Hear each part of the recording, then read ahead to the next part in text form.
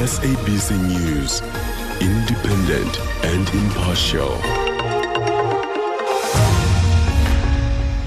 A call for an end to farm killings and the SABC's retrenchment process is likely to take longer than expected.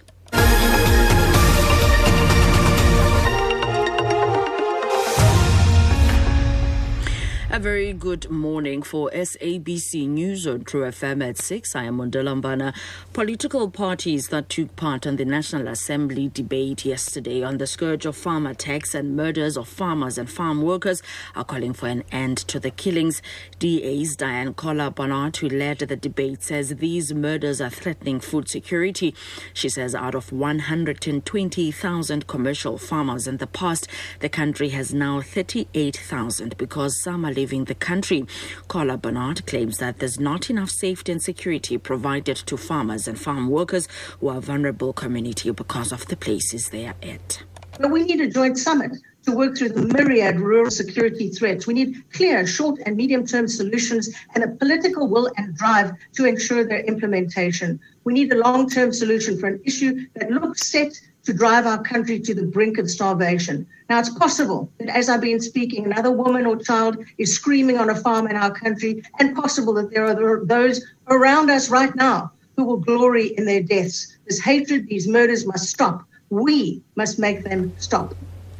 South Africa has recorded 114 new COVID-19 related fatalities in the last 24-hour cycle, bringing the death toll to 14,263.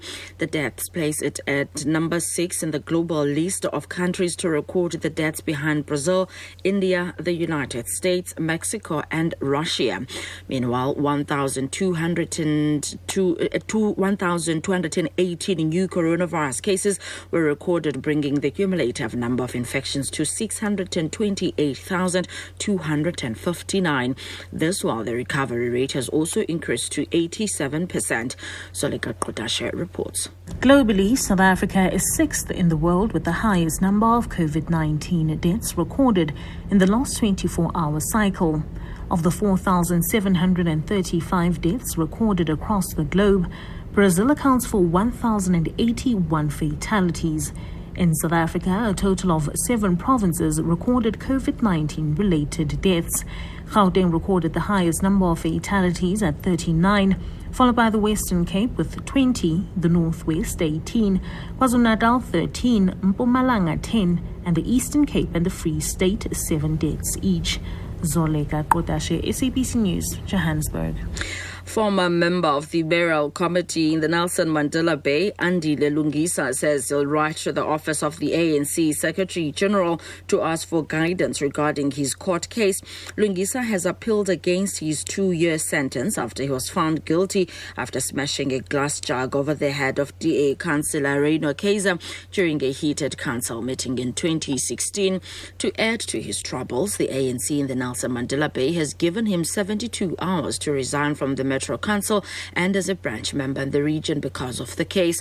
Lungisa says he was never found guilty of corruption. Because you must remember, my case is not a case of stealing money.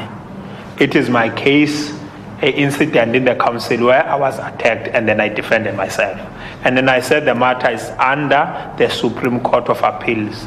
Let's respect that process. I pray every night. Because you must remember, on the issue of pigs, they're in Parliament. It's not an issue of corruption when there was just a matter of incident of leaving pigs in a yard. The SABC's retrenchment process is likely to take longer than expected. In June, the public broadcaster issued a Section 189 notice informing stakeholders of its plans to retrench 600 permanent staff and not renew contracts of 1,200 freelancers by September.